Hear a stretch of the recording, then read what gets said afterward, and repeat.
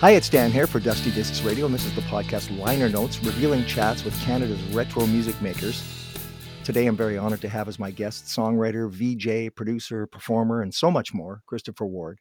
We'll be talking about music, the business of music, the life of a multifaceted entertainer, and we'll get some other insights as well about recording albums and live shows and the songwriting process. So join us for a look inside the Canadian entertainment scene from someone who's been there for many decades.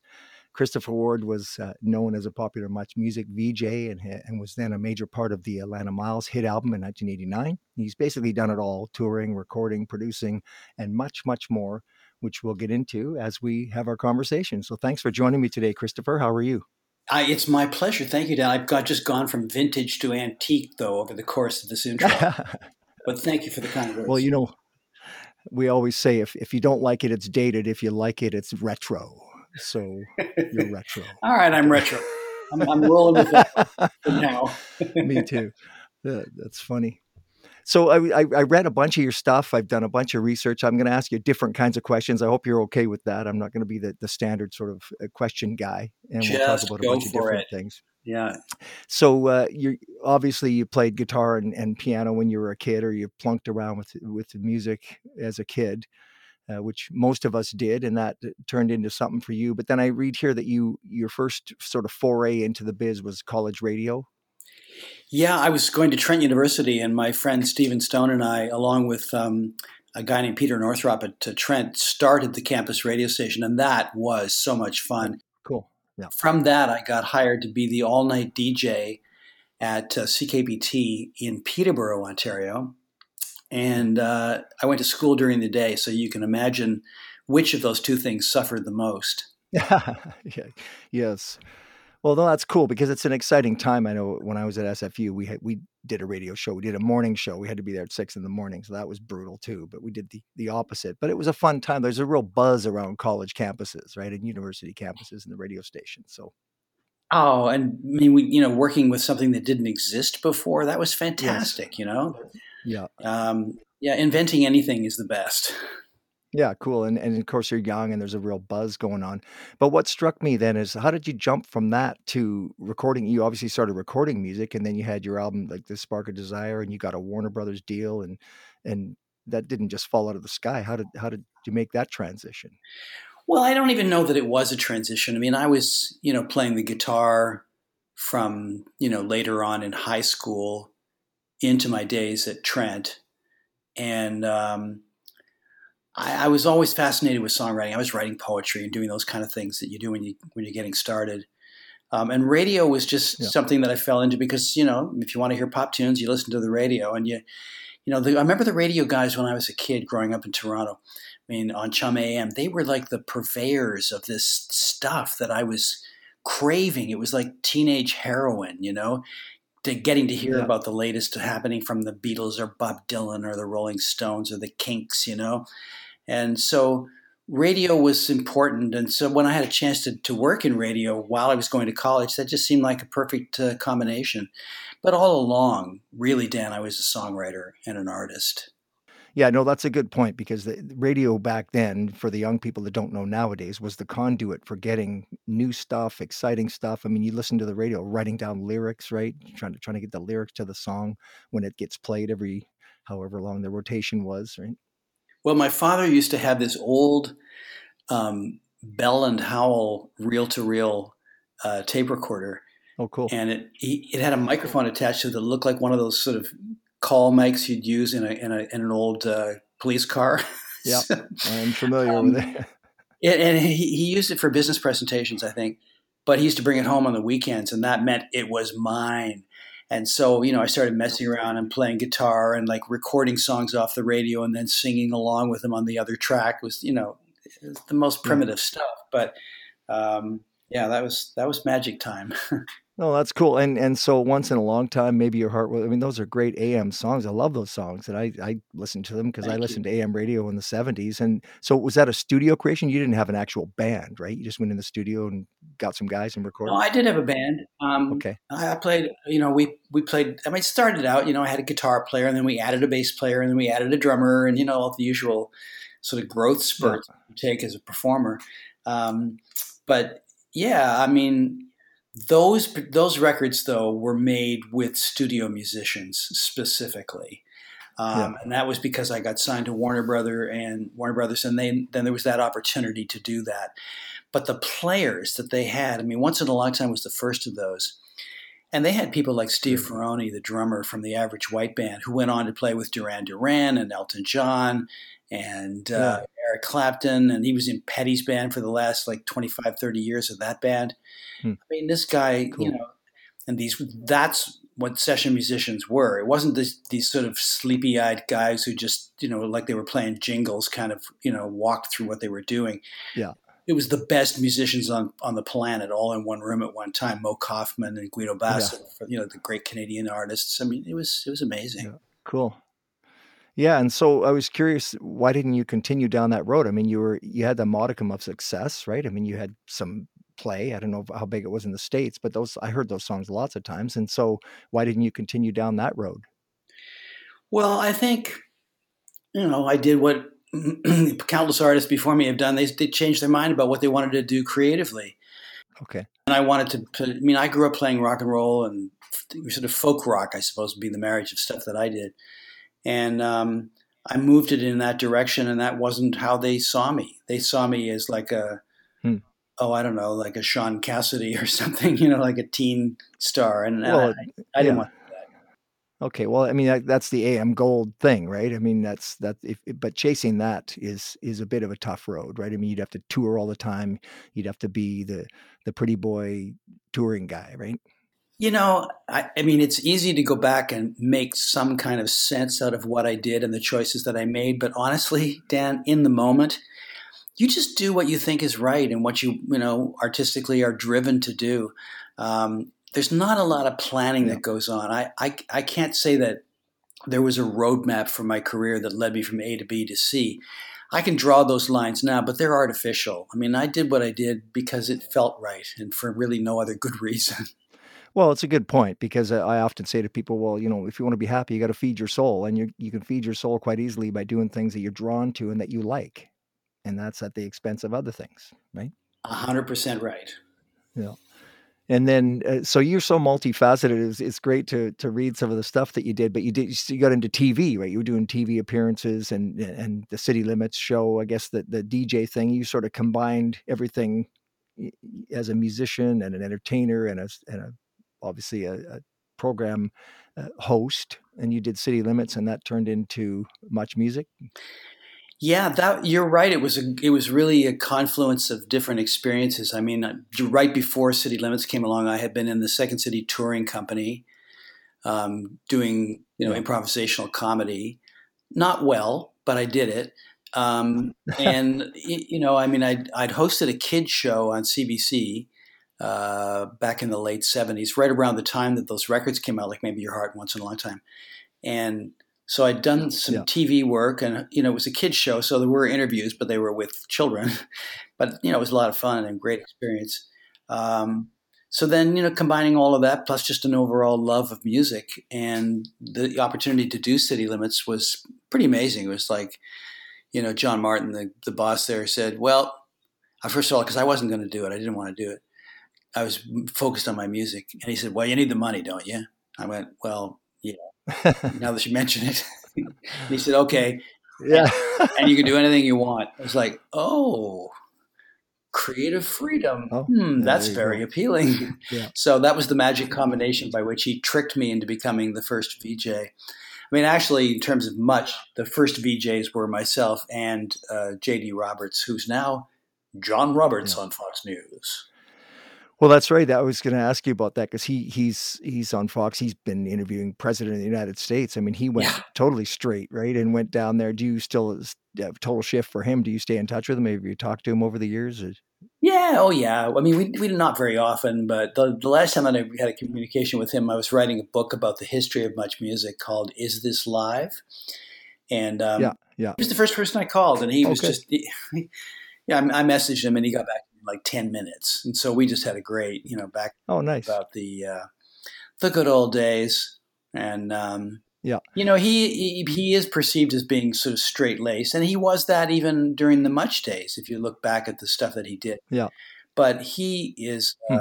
an incredibly talented broadcaster. I mean, this guy, he runs circles around most people. And I remember the first time it occurred to me, sorry, this is a tangent, but maybe that's what the show's for, No, these absolutely. tangents. Um, he had moved over from doing music on Much to being a newscaster, and there was an election. And those are typically pretty hairy things to cover because there's constant flows of information coming from all different sources. So he's there and he's on air, and there's a floor director who's holding up things for him to do and things for him to throw to, and he's got an earpiece in, and he's reading copy. And I just watched him with all these balls in the air, and he made it look effortless. And he had just started in it. Whereas people who are like way more experienced broadcasters, you could sort of see them stumbling, or not stumbling, but definitely trying to find their way through all of this information overload. And he's a skilled guy, to say the least. Yeah, no, it's a good point because when you got the earpiece in, you have to kind of listen to it but ignore it at the same time and not lose your train of thought on what Yeah, you're actually talking about and then thinking about the next thing exactly. you're going to talk about. So, I mean, it's 3 things. like if you and I were sitting here, we had somebody else in our ears going, Yeah. "What are you doing? Get out of here." Yeah, yeah, yeah. Ask him this, ask him that. Yeah, right, exactly. That's too funny. Well, I was gonna say, just going back to the Second City thing, I mean, that you said you didn't do that very well. I mean, there's some guys like the Colin Mockerys of the world who are just gems, right? I mean, they're just that's their whole element. But you must have learned a lot doing the sketch comedy and music, and that would be a whole grab bag of things that you would have done on that, right? No holds barred kind of Well, thing. I know Colin is actually a good friend. He and his wife, Deborah Okay, McGrath, are really old nice. dear friends of mine. And Yeah. Deborah was in the company when I joined, but so was Bruce Peary, who's a fantastically talented director and writer and actor, but I don't think he's acted much recently. Ron James, Yeah. who you probably know, and of Yeah. course Mike Myers. I mean, they were all in the same company with me, so I mean, there was no shortage of talent. You're And looking around. when I You're put looking my around, own going, abilities up next to theirs, it pales. Let me be honest with you, Dan. I don't mind saying it. But it was just a great experience, like learning how to think on your feet. Because I'm kind of a planner, you know. I like things to be laid out and kind of know where I'm going. And I had to get over that, yeah, and it was a very very useful tool when yeah. it came to doing live television, as you can imagine. Yes, yeah, very much so. Yeah, it's funny when you get around guys that are uber talented like that, and you know the old saying that you never compare your weaknesses against someone else's strengths, or you'll constantly feel like a failure. Right? So you just have to find Right. your place where you are comfortable, right? And so, but I think Yeah. stuff like that is good training ground. And I've been, I took acting one time, and it just wasn't my thing. I mean, I didn't feel like a failure at it. It just wasn't my thing. I just didn't feel comfortable But with you it. probably learned something, right? I did, absolutely. I took a stand-up comedy course twice, and again, it wasn't Yeah. my thing, but I learned a lot, it was a good Ooh, experience. twice. You're just a bear for punishment, were you? It's a tough gig, man. I mean, I Okay. thought I've never done stand up, nor would I ever care to. That just seems so raw, you know? yeah, they went through the process and explained it all and everything, but some guys have a natural affinity for it, and they're just funny anyways. I mean, that's why Howie Mandel and guys like that, he was just a party guy that would make everybody laugh, right? And Yes, then he exactly. went into I think he entered a contest or something, and everyone was just laughing. So, Have you ever seen Ron James solo shows? yeah, what was it I called? mean, he had a TV show. Bizarre, wasn't it? I'm well. I don't mean the TV show that he did on an ongoing basis, but I mean he has these live shows that he does, and he just gets up for 2 hours and talks. Yeah, it's It's him, a microphone, and a glass of water. yeah, And it's staggering. I mean, he has them in the palm of his hand. It's just such yeah, a gift. yeah. No, it's amazing, and that's again somebody like that. Just they're in their element, right? So Yeah, you know. exactly. So I just want to switch gears a little bit and ask you about the video stuff. Like I've been an entertainer my whole life, well, since the mid '70s, and when the video craze hit, I thought that was super cool, right? MTV, Much Music and stuff, and we all thought it would be permanent, like that was going to be the new way that videos were going to be, and any serious single that came out and stuff, you had to have a video, right? I mean, you just couldn't promote a song on a major scale without a video, but that it waned, and I always wondered why, and I just wanted to get your take on that. Well, everything wanes, as I would say, as a Yeah, generalization. Nothing really lasts forever. Um, but I think people still do make music videos, and for good reasons. There are the bigger artists, like somebody like Beyonce is going to make a music video, and it's probably going to be spectacular because there's so much that goes into it, not only the musical content, but the visual content and the themes that she's working. So I think music video still has a place sort of in people's, on the entertainment menu, shall we say. But how you Yeah. get those music videos, that's different. There really is no longer a Much Music or an MTV that are these sort of exclusive purveyors of this, video stuff Yeah. that we all love. Um, it's YouTube, right? If video killed the radio star, then the internet killed the video star, I think, is what happened. Yeah, that's probably a good point. Yeah, I think nowadays it is, and then of course people can shoot stuff. I mean, probably about 15 years ago, we had a guy come and see our band, and he said, "You guys have a video?" And we said, "Well, no, we don't." And then he said, "Well, how much does it cost to make one?" And I don't know, we were thinking, I don't know, I think our singer said 20,000. Well, he gave us a check for 50,000 and said, "We'll make a video." And we Wow. crunched the numbers, and it was like, well, there's just no way that you're ever going to get your money back from this. I mean, that's going to be money. We're going to spend 50 grand, and it's going to be gone. Yep. We'll have a nice video that a handful of people will see. There's no monetary value in it. There's no money stream that's going to come back from that. And we just we spent 10 on the video, and we called in some favors, and we took 10 each because we figured we'd be further ahead. And how did your investor feel about the outcome of that? Well, he didn't care. I mean, he didn't follow up. He didn't ask. He wasn't there. It wasn't an investment because he realized, being a money guy, that there was no money stream there. That was the whole rub of it, right? Like the bands were spending 6 figures on videos with no real way. Sure, you get a bunch of plays on Much Music, you get some MTV plays, you get a bit of money back, but I think most of them would have lost. I mean, when you did the Alannah Myles album, I think there was 4 videos from that. Yes. What would the budget have been for that, and how would you have got that back? Through record sales. Yeah, exactly, but not directly through the video. And if those videos are seen to promote record sales, then there is a way to monetize them. Yeah. The other way to look at it, like something that's more analogous to what you were telling me about the person that spent 50 grand on you, is when I was working with Alannah, we decided to make a video to try to help get her a record deal, because I'd been shopping her for, I don't know, 5 or 6 years, and we'd just gotten like no reaction. And I really believed in her, and she believed in me. And so we did the thing. We called in all these favors. Like, for example, there was a guy that I used to work for actually at CKBT, talk about old connections. He was my boss there when I was doing the all-night show in Peterborough. And he had been teaching at Centennial College in Toronto. He taught the audiovisual course, a radio TV course there. And so we needed a crowd for our video. And I just said, would you bring your students? He's like, yeah, sure. We'll make it an educational experience. So that came in. And then I called in all the guys at Much on camera that I'd worked with. Yeah. And then we went to a club where people I knew had performed, and we got, a cut rate deal for a day at the club. And, we did it for under 5 grand. Oh, wow. That video got her a record deal with Atlantic Records. And without that video, none of it would have happened. That's nice to hear. Yeah. Yeah. That may be the exception to the rule. I grant you. But I guess I'm saying that, if you're looking at the overview, there are ways creatively to make something like that work for you. And I think it's still the case, because it's really hard for a band to get seen when they're really young, to get the people that matter out to see them. And you do need the visual. People use, their own resources to create, fantastic web pages and well, now of course pseudo live experiences and things. So whatever works, right?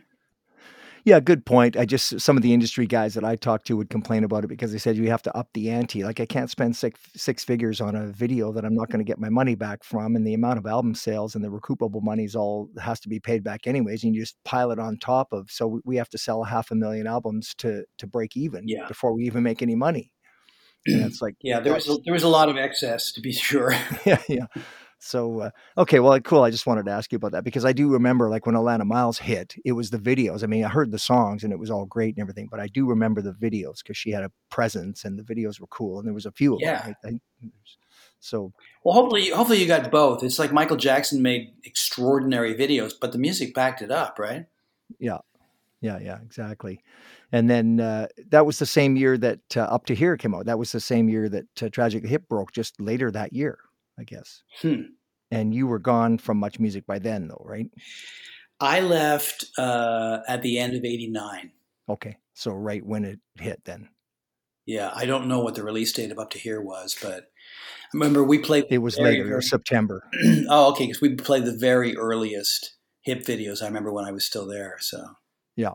Yeah, so they hit. I think Up to Here was released in well, because it was a big deal, right? Like when Alannah hit, it was a big deal, and then Tragically yeah. Hip came out right after, and that was I was going to the SFU I think at the time too, and it was a big deal because they were a big deal on college campuses and stuff too. The Tragically Hip had a real circuit I think going with that stuff, right? And Well, interestingly, I remember when I interviewed them for the book, they said that the video made all the difference in the world to their audiences. cool. Well, there you go. So And you wouldn't have necessarily thought that. Those early hip videos were, I guess, I'm trying to remember yeah, now, sort of performance videos, yeah. right? Mostly. Yeah, I think so. Most of the bands on stage. I think some people got sort of tired of those sort of traditional videos, and especially the hair bands and stuff, because they all looked very similar. You think? Yeah. I'm sure, as you know. So well, that's cool. And then, so I wanted to ask you about the professional songwriting. So you okay? I just want to take a quick station break here, and then we'll be right Yeah. back, and I'll ask you about some songwriting. Okay? Sure enough. We're talking to Christopher Ward. We'll be right back. You can hear music from today's guests and other Canadian musicians from the 60s to 80s every Tuesday and Thursday on Dusty Discs Radio, including one-hit wonders, regional favorites, songs from the top and bottom of the charts, TV show theme songs, commercials, and a news clip or two from back in the day. Listen online at dustydiscsradio.com or download the TuneIn Radio app to your tablet or smartphone. Search Dusty Discs Radio and mark it a favorite. Now let's get back to our special guest. All right, we're back on Liner Notes talking to Christopher Ward about, we talked about Alannah Myles, we talked about Much Music, and we're going to talk about professional songwriting now, and writing hit songs is everyone's goal. That's a professional songwriter, and things like specific tunes for specific artists and whatnot. So I was going to ask you about that. You know, you've done some of that. Do you just write songs and kind of put them out there, or do you write for specific people, or maybe a combination? It's the combination plate on that for sure. Yeah. It depends what your access is. If you're working with the artist, that's always the best situation because you get to spend time with them and get a better sense of what their identity is as an artist and what they're capable of singing, what would be believable coming out of their mouths. And you get a much better chance of getting your song on the record if you do that. Now, I've also written songs sometimes for an artist and they've ended up in somebody else's hands because the original artist didn't want it and it's done well. I mean, it's like there's no real exact formula for for how you go about it. But you just seek out what opportunities you can and try to write the best song you can. Yeah, I watched your whole songwriting seminar on Long McQuaid there. It was about 2 hours long, but really content rich. I really enjoyed it. I watched the whole thing, Thank and you. It was long, wasn't it? yeah, it was long, but it was good. And That was like my stand-up routine, Dan. That's the closest I'm ever going to get. a couple funny moments in there. It was good, yeah. So, but the reason I thought of that was because I was talking to Mark Jordan about "Rhythm of My Heart," right? And that song had kicked around for about 10 years. He said he wrote that song and it was on the shelf of a publisher's for 10 years. And then we were talking about writing a hit song, and he made a really good point about it's not quite right to say I wrote a hit song, quote unquote, because it has to be produced and presented and promoted and by the right artist in the right way. Yeah. And then it gets embraced, because there's lots of potential hit songs out there that will never be hit songs, even though they could be. That's a very astute and very insightful thing. No surprise, Mark being the brilliant man that he is. Yeah. But I mean, when I think about Black Velvet, it's like it's not a prototypical hit song. I mean, the stuff that was out and happening in those days was, like Huey Lewis and the News and, Bon Jovi and that kind of stuff. And I mean, Alannah, like it was a blues song. It didn't really fit in with anything that was on the radio. Um, Yeah. but we had, a good record company and some people at the label that really believed in her. She had a good manager in the U.S. in Danny Goldberg, and Yeah. she looked like $1,000,000 when she hit the stage, and she had a great band. It's like you just need everything to fit together magically. It's really a miracle that there's ever such a thing as a hit song. People always Yeah. go, "Oh, well, so Yeah. after you got a hit song, why didn't you follow it up with another one?" It's like, well, God, I don't know. Yeah. Yeah. Yeah. Try it sometime. It's not that easy. Yeah, exactly. But it's funny because years ago I wrote a song called "Looking for the Magic," and that's what it was about. It was like there's no there's just when you find it, you know what it is, but there's no sort of formulaic way of getting to it. You just have to kind of poke around. Some guys talk about channeling or just going into the musical universe and pulling out stuff that sounds right. But you're looking for that magical combination, and there's no formula for that, or else we would all just do the formula and it would be fine. Yeah. Well, the channeling thing is an interesting word to use because I think I mentioned that in the Long and McQuaid seminar. Is that a lot of writers that I would talk to, they would say, "Well, I don't really know where these ideas come from. I'm just kind of glad that they do, Yeah. and I just want to be receptive, kind of be in the moment, in the mode when it happens, so that I'm aware." It's because it's about recognizing a good idea as well. Yeah. I think like a lot. I think every songwriter, if you put in your time, at the keyboard or on your guitar or on your computer, whatever you do as your creative process, I think eventually good ideas will come to you. Yeah. But you have to be in the right sort of receptive frame of mind, and you have to recognize a good one when it comes along and go, now Yeah. that I can work with. I Yeah. don't necessarily recognize it. So what I do is I write, especially lyric stuff, obviously, um, just kind of without any discipline or editing. I just let it flow. I just start writing, stream of consciousness style, and pour the words out on the page until they stop coming out of the end of the pen. Yeah. And then I put it away Yeah. because what'll happen, and I know it every time it happens the same. I'll go back, I'll pull the piece of paper out, I will look at it and I'll go, who wrote this? Yeah. It literally doesn't even look like something that I would think of, but that's great Yeah. because it's that strangeness about it that kind of inspires you to go and make it into something else. And I'll go back and pick maybe just 2 or 3, 4 phrases from that full long page or two of stuff, and use those as the foundation for a song. Yeah, good point. And I think it doesn't need to be something spooky when you use the word channeling from the spirit realm, but it can be sort of in Freudian terms, maybe the id. You've got all this subconscious and you've got a lot of stuff bubbling up there, and then you try to lasso a few Mm-hmm. ideas and pull them out. And I took a writing course one time, and they would make us do that. You just have to sit and write for 10 minutes. Doesn't matter. Don't think about it. Just let your brain go. And some of it was gibberish, obviously, but some of it had some kernels in there that would be. Yeah, exactly. Yeah, and that's really so then I wanted to ask you about like staff writers and stuff. Like some of these people have like songwriting factories almost now where you got writing teams in several rooms and you got a star that goes from room to room. What do you got? What do you got? And that some of it's really trite and same lines over and they sing the same line over and over again. And it's almost like a songwriting factory. Cut it, wrap it, freeze it. Let's get it out to the pablum, out to the people. And what's your thoughts on that? Well, I'm not as cynical about it as you are, I have to say. I mean, to me, it's very much analogous to the way that songs were written back in the 60s at the Brill Building Yeah. and at the Hit Factory in Motown in Detroit, where you had established songwriting teams working in usually pretty small rooms. Yeah. And Motown, they would have a 9 o'clock Monday morning meeting, and all the writing teams would show up, and it'd be like, okay, so this week we've got this brand new band called the Supremes, Yeah. 3 girls, and they need something, and blah blah blah, and then we also need something for Marvin Gaye, and we also need something for the Temptations. I mean, they would go down, and they would all go, oh, okay, and then everybody would go off and write their songs, and then pitch them to the artists and to Berry Gordy, who was the boss, and it was the same.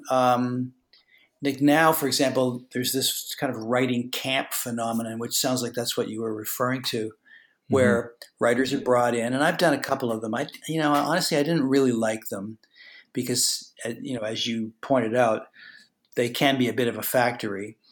Like for example, when they had the Canadian Idol show on every year, they would convene a group of 30 or 40 writers again in all these tiny little rooms for an entire week, and everybody would feverishly go about writing what to me was the same song, Yeah. because you'd get a mandate at the beginning of the week from either from the Idol winner or from the A&R people.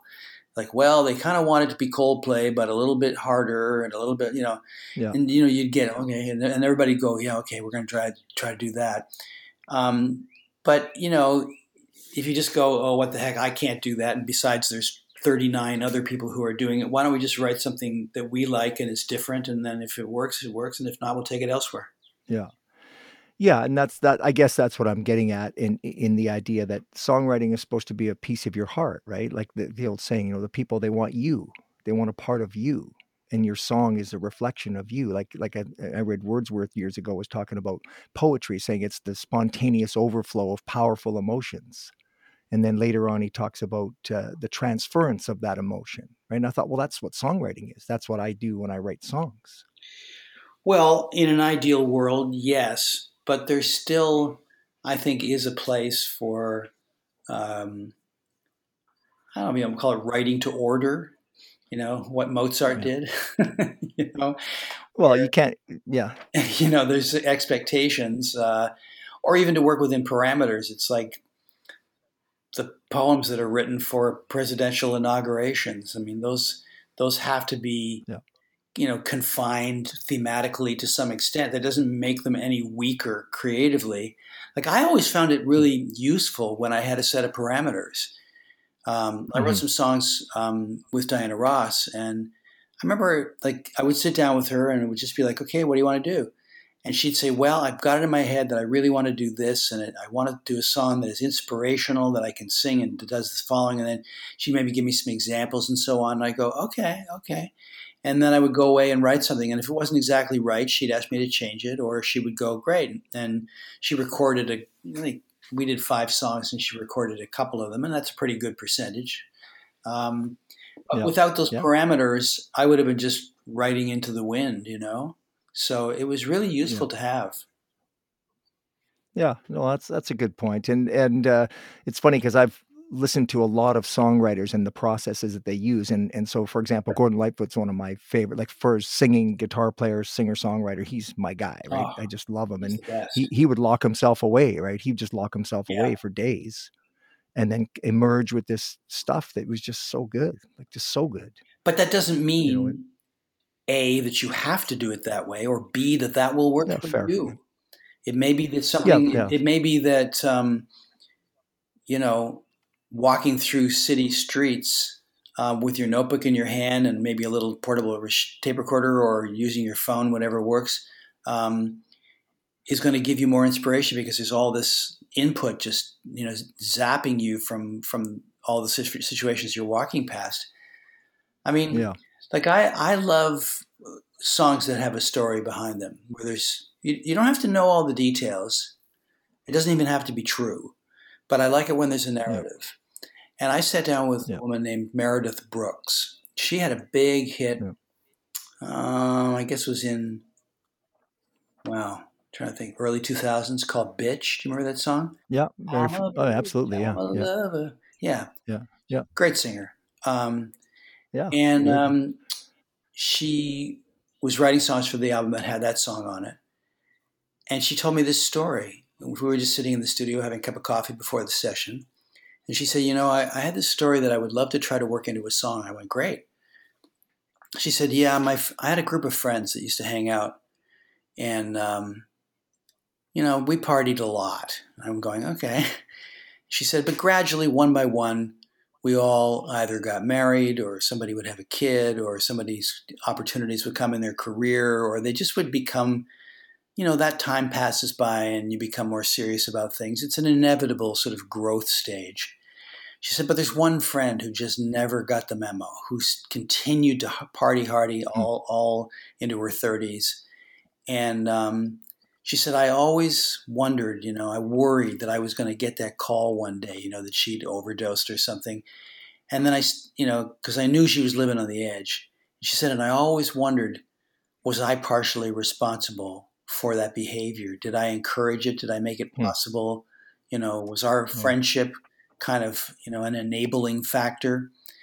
And I thought, wow. I mean, first of all, there's a great story right in the beginning of it, but also the very fact that she's willing to take responsibility for something that might have happened to her friend or Yeah. might yet happen. That's where the emotional punch came from. So we wrote Yeah. this song called "I Watched You Fall," and I think the lyric in the Hmm. chorus was I blind to you? Was I lying to you like everybody else who watched you fall? They say Yeah. they love you, but they're laughing when you crawl. Hmm. And there's always the buffoon in the one drunk who goes just too far and ends up crawling around their Yeah. hands and knees at the party. And it was just it was so poignant, and it was just one of my favorite songs that I've written with somebody. I know this is a long story, but it's how a great narrative can fuel a song. Yeah. Yeah. That's right. The high school buddy got a little too high, right? From Sour Sweet. I always remembered that line. And Oh, the from Guess Burton Who? Cummings, right? Yeah, Yeah, and that was, it's funny how certain lines can jump out at you and then don't be totally. that guy, so but it's funny too with the process, you listen to like Don Felder when he wrote the chords for Hotel California, he said the skies just kinda opened up and this chord pattern came to me and I took it to the guys and they thought it was great, and then you got Hotel California, one of the biggest songs in the history of music. Or Clapton, when he wrote Layla, he said that day, he remembers that day, he just wanted to have that day again, and he couldn't have that day again. You want to have that day again? Do you know who James McMurtry is? No, the name sounds familiar. His father, who just died, was Larry McMurtry, the novelist who wrote Lonesome Okay. Dove and a number of other sort of Western themed novels. Wonderful American writer. James McMurtry, his son, is a killer songwriter. But Hmm. what you said reminded me that he has a line in a song called Hurricane Party. He goes, I don't need another drink. I just need that last one again. It was just like, Yeah, there you oh, go. ooh, I want to write Exactly. that line. That's what I well, and then the funny thing is I watched a video one time, I don't know how well known it is, but it was Elton John was doing a songwriting seminar at a college. I don't know if you're familiar with it, but he said, "Oh, it's easy," and he said, "Does somebody have a textbook here?" And then somebody brought a textbook up, and he just whipped it open and started playing. He was playing, I don't know what, 2/5, an arpeggiated 2/5 or something. He started singing the textbook. And it actually wasn't bad. I mean, it was, and he goes, it's easy. You just do this. It's like, Well, that's yeah, pretty easy funny. for you. I have never seen that. I got to go looking for that. Though. That's funny. But yeah, I mean, he's acting like it's the easiest thing in the world. And so I sort of thought the process for him, Bernie Taupin comes up with these, poems or whatever they are. Elton just sits down and starts tinkling. He knows the diatonic chords and he starts arpeggiating a couple things. I don't know what he did, but he just made it look easy. Yeah, So that was a process for him. And I think, looking at that, I think that a lot of his songs probably emerged that way. I have a couple of people that I work with who are like that. They don't want me to write melodies just because they don't need me basically to do so. So I will give Yeah, them a completed lyric. I'm thinking of one guy in yeah, particular, a guy named Rob Wells, and he's like, "Would you go get us a coffee?" I know what he's doing. yeah, He's telling me to get lost for yeah, like 15 minutes, yeah, and that's all he needs.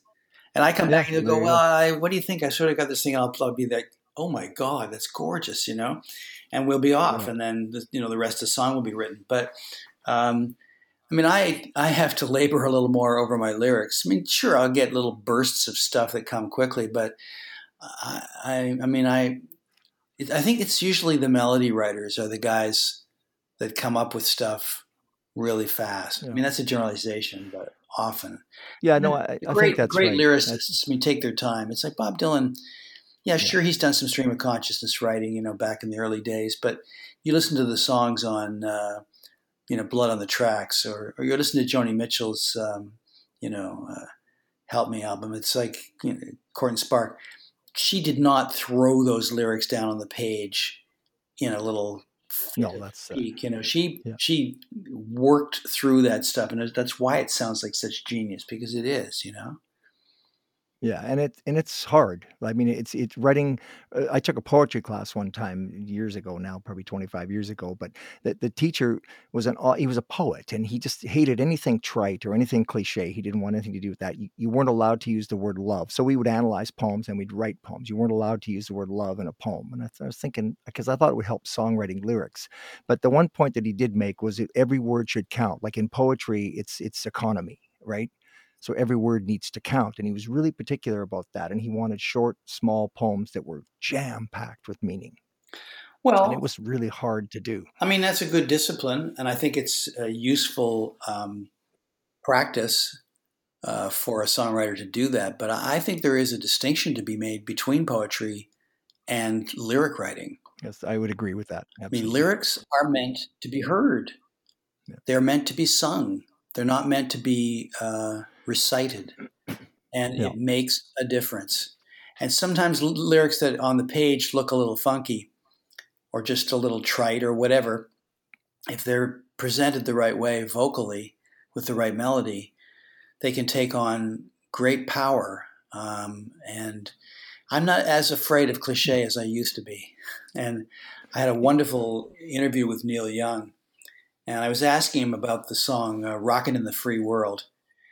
And he answered as many people do. I don't know where it came from. I was on my bus touring, and I had this idea. And he said, "Yeah, I just kept coming back to it. I go, keep on rocking in the free world, keep on rocking." And he said, "But I just went, oh man, that's such a cliche." He said, "But then I knew I had to use it, you know." Yeah. There you go. No, and And it that's a was good just, point. I loved his sort of little turn at the end of the sentence. Well, then I had to use it because it was a cliche. And he was right, right? Because what he did is he wrote this really detailed story that plays out in the verses, and Yeah. then hits the chorus hard. Keep on rocking in the free world over and over again, like four Yeah. times in a row, whatever it is. And Yeah. I've sung it many times. That we did it in yeah, our so there band you for go. years. It's Yeah. like, Yeah. I mean, your poetry teacher wouldn't be happy with that chorus. He'd probably tell him, not to use it. But without it, we wouldn't have much of a song. Well, fair enough, and I was there to try to help my lyrics writing, and then I realized, yeah, people aren't analyzing the lyrics like you would deconstruct a poem. They weren't chewing on, the poems, you gotta chew on it a bit, think about it and stuff. They want this sort of instant response. "Hey, yeah, keep on rocking in the free world." I mean, that's an instant sort of reception that you get to that. They're not analyzing it. It just means something to them in the moment. So, I did get that distinction, and I think it's a good one. I feel like I've diverted from our path here today, Oh, but it's all good. once you get me talking about songwriting, it's all over. I'm afraid, Dan. You know what? I like to ask different kinds of questions too. So, because I know you've probably had hundreds of interviews and you get asked similar things, and I like to kind of dig a little deeper from a musician's perspective too. Someone who's been a career entertainer and written lots of songs, and not, of course, to your level, but certainly done, made my dent anyway. And I wanted to ask you about Amanda Marshall's "Beautiful Goodbye." I always said a great song, but I'm always dumbfounded about Amanda Marshall. Like, she's so good. I mean, why isn't she a superstar? Like, Well, I don't get it. her first record did very, very well. Yes. It sold a couple million units around the world, and that could have launched her career very easily. Um, but the second album, was a little, down from that sales wise, and the next one down from that. And I don't really know her process because I only worked with her on the first album. She Okay. came down to LA to work with Dave Tyson, who was her producer, who produced Alannah's records, and she was a delight to work with, and just an enormous talent. Well, she's great. But I, Like but I just shockingly don't. good. I don't really. I mean, she was great on stage. I don't really know what Okay. happened, and you're not the first to ask that question. If I had an insight, I would tell you, but I don't. Yeah. But like anyone, like most of us, I would really welcome her back should she choose to do so. Well, yeah, because even that song "I Believe in You," I mean, that's fantastic. And she was on Ellen one time, and Elton John had bought one of her albums and said that he really liked Amanda Marshall's Yeah, song. And so that yeah. was, I mean, come on, you're there. But at that point, you're there. So you just got to stay there, I guess. Easier said than done, right? Yes, I guess. Well, that leads into my next question. I was going to ask you about Black Velvet, and you set up the scene and you capture the feel. And I saw your interview where you're talking about how you did that, and it reminded me of John Fogerty because I do a Fogerty show. So I read his book Fortunate Son, and he'd never been. He wrote all this swamp rock, but he'd never been to the swamp. He was from El Cerrito in Northern California, and he read Tom Sawyer and Huckleberry Finn, and he thought that was super cool, and so he wrote all this swamp rock based on the books that he had read rather than actually being there. And then you talk about something similar by setting the scene, that southern scene with the Elvis and stuff. And I thought it reminded me of that. Well, I guess it shows that you don't have to have been there to write about it. Yeah. And I know that's probably going to, be disappointing to some people. Sounds like, musical tourism or something. I don't know. But, I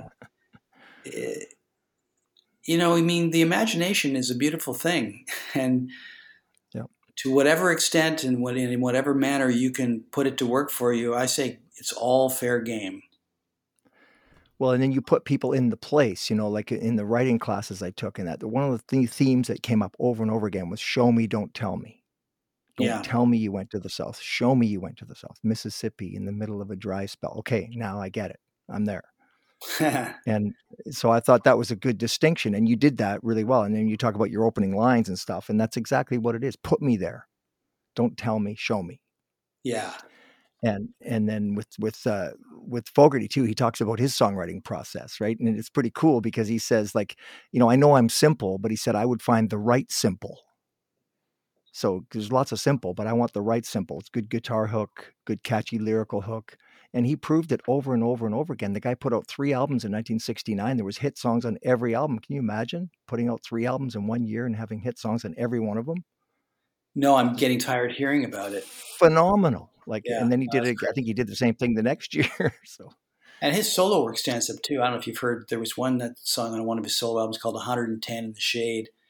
I think he's got the Blind Boys of Alabama singing on it, and it's just. Well, he had Blue Moon Swamp was in from that song, Yeah, and he had Blue Moon Swamp in '97. He won a Grammy for that. Actually, we do one song off there called Blue Boy. Oh, I know that song. Yeah, good song. Yeah, it's a great song, and it's a very CCR-esque kind of a song. But no, he was great. But he really gave some insights in that book, Fortunate Son. It's called really good. Talked about the record business and everything. If you haven't had a chance to read it, it's well worth the time. So I wanted to ask you a couple other things, and can I take one more break and then we'll come back and do our last segment? Is that okay? You bet. Okay, we're talking to Christopher Ward. We'll be right back. Liner Notes has a VIP community, and we'd love to have you as a member. Listen to the weekly episodes before the rest of the world, enjoy bonus podcasts, and be the first to know about upcoming guests. Oh yeah, the episodes also have no ads, breaks, or interruptions of any kind. Check out the details and become a member at linernotes.ca. That's linernotes.ca. Now let's get back to our special guest. All right, we're back. We're having a great talk with Christopher Ward. Thanks for taking the time. I really appreciate it, and all the insights you're sharing and the things that you've done. And I wanted to ask you what happened with Alannah Myles' career, because one day you're not known, and the next day it's a household word. Everybody knows who Alannah Myles is, and that's got to be the ultimate springboard for having a long career and a longevity in your career. So what do you think happened with that?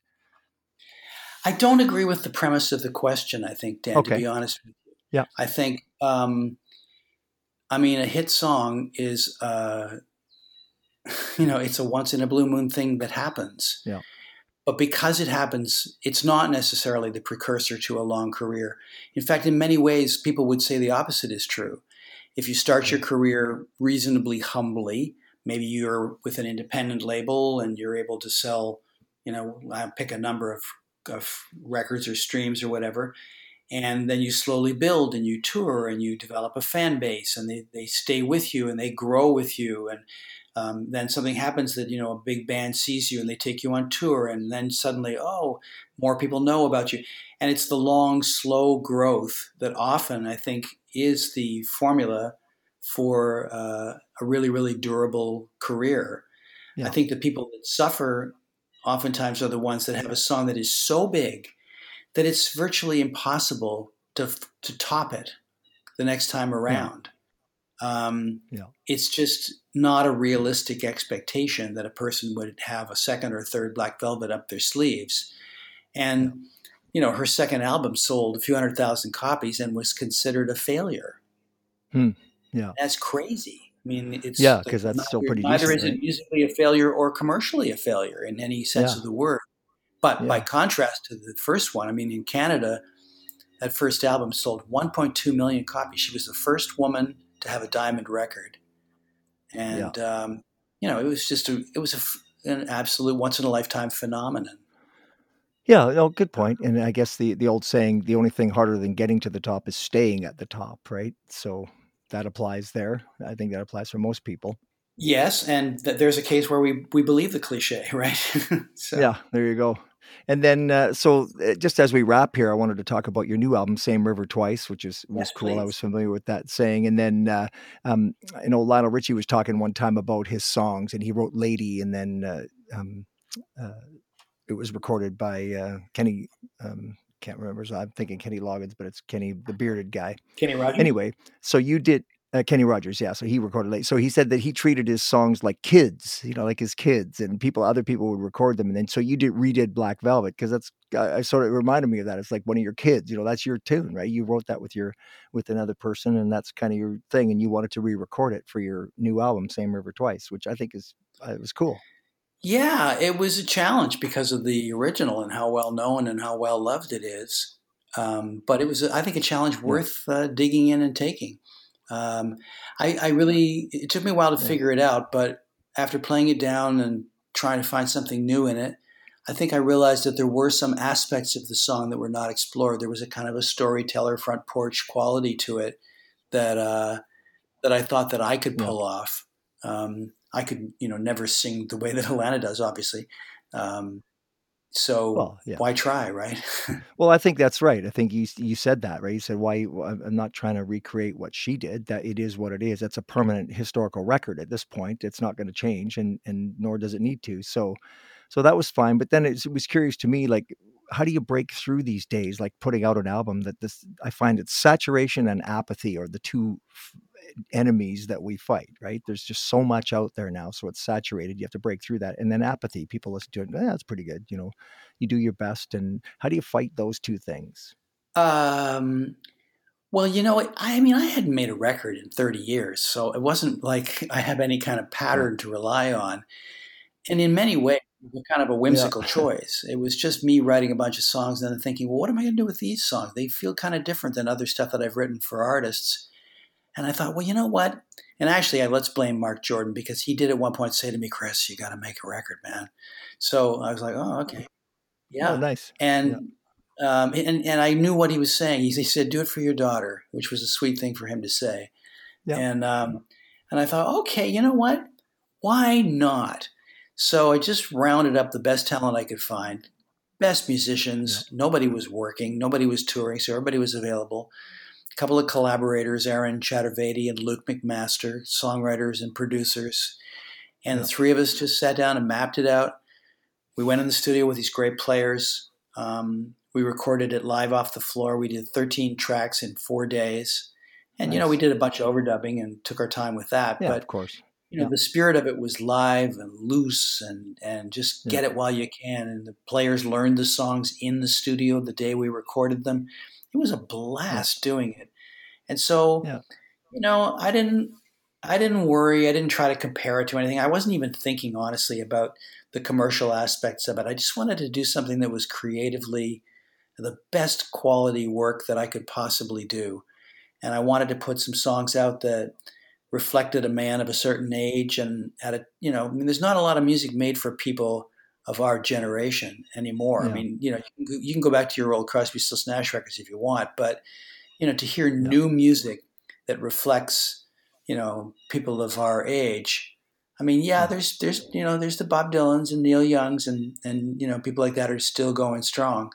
Um, but that was kind of my goal in doing so. So I didn't really worry about how I was going to promote it. I mean, I stumbled along with social media like anybody, trying to find a yeah. way to do it and just try to be authentic and talk to people and tell them what I'm doing and why and see if they like it. Yeah, no, fair enough. That's a good point. You just do your best, put it out there because it's the state of radio these days. And I guess you can try YouTube, but again, it's just such a morass of everything from soup to nuts. And I think even some of the established artists like the Neil Youngs or the ZZ Tops, or they're fighting, sort of saturation and apathy or indifference as well, right? I mean, it's everyone's challenge. I guess I don't know what their individual battles are because they have access to an audience, even if it's not a huge one. They do have a way of Yeah. reaching people. The heritage acts like that. Yeah. Uh, But the days of selling 1 million albums are waning. yeah, but that wasn't Right? my goal. I Yeah. didn't have any Yeah. delusions about taking on Shawn Mendes album sales. Yeah. It Fair just enough. Yeah. Yeah. it really it didn't even cross my mind for a second. It was more about Yeah. doing something good, and I got to say, the response that I've gotten back has been incredibly affirming. People Oh, have good. said, Yeah. this is they like the record and they like what it says and they like what the songs are about, and there's a humility about the work and an ease with which it was done that I think is rare enough that it was really worth committing to. Well, and it's you. And that years ago that I was told that people want you. And if it's you, that's you, right? That's it. This is me. I sing songs. I write songs. This is me. And I think that the authenticity there speaks well, and you'd hope that it would in that case. Yeah, well, that's why I did it. I hope you like it. Yeah, I listened to the Black Velvet and Sway, and beautiful, like nice, smooth, relaxed. Doesn't ask a lot of you. Just listen to it, and sitting on your porch and kind of chilling. So, well, no, I really appreciate you sharing that, and we'll try to give you some love on the broadcast here as well, and with ChristopherWard.ca and Christopher Ward Music, we'll try to direct some people towards that as well. There's one question I have to ask you now that I got you on here. I used to love watching. I used to love watching pop-up video. I don't know why. It was just a quirky thing, but I just thought it was the coolest thing. And the best one ever was one of my favorite songs ever was No Rain by Blind Melon. That song touched me so deeply. And then I watched the pop-up video of that song, and it's one of the most moving experiences I think I've ever had. And I just wanted to ask you about pop-up video and if you've ever seen that one in particular. I've never seen that one. I've hardly seen any pop-up videos because when I was at Much, we didn't play them. We Oh, you didn't didn't? have that. Oh. So No, that came after me. So so I they think it was edited more them. like a VH1 thing. Okay. Yeah, no, I was wondering about that because I couldn't find it. I was trying to find it, and it was so good because it gives you So information, I, right? I unfortunately have no answer whatsoever for that question, Okay. Dan. Oh, you wilted my flower. No, it's okay. I thought, well, if I'm I know you talking, saved it till the end, and I feel bad. I feel like this is the lunch bag letdown of the day yeah, here. no, that's all good. I just thought I'd ask you about it because it just touched me so much. Somebody asked me one time, "What are your 5 favorite songs?" I mean, if someone asked you that, what would you say? It's a tough question, right? And I think I put No Rain in there Hmm. just because it was so touching and so moving. Two chord song, 3 chord song, but. Okay, well, I really appreciate you taking the time to talk to me today. You're just such an insightful guy and an inspiration and all Thank the you. stuff you've done and that. So I really, really enjoyed talking to you, and I hope that you have felt the same way. I tried to ask you some different stuff and go down some different roads, but really good. Really enjoyed it. It was my pleasure, Dan, and pleasure speaking with you. Thank you so much. Many thanks to Christopher Ward for being part of the Liner Notes podcast and sharing some insights from his life in the music business. More information is available at ChristopherWard.ca. Quite a nice website and lots of information there. And Facebook, also Christopher Ward Music. So check that out. And we hope you enjoyed the podcast and invite you to subscribe to it and share it on social media so others can enjoy it as well. You can also become a member if you'd like notifications and other insider information perks. We'd love to have you on board. We also invite you to listen to Dusty Discs Radio at dustydiscsradio.com Tuesdays and Thursdays to hear music from the Canadian artists you are hearing on this show. So until next time, I'm Dan Hare.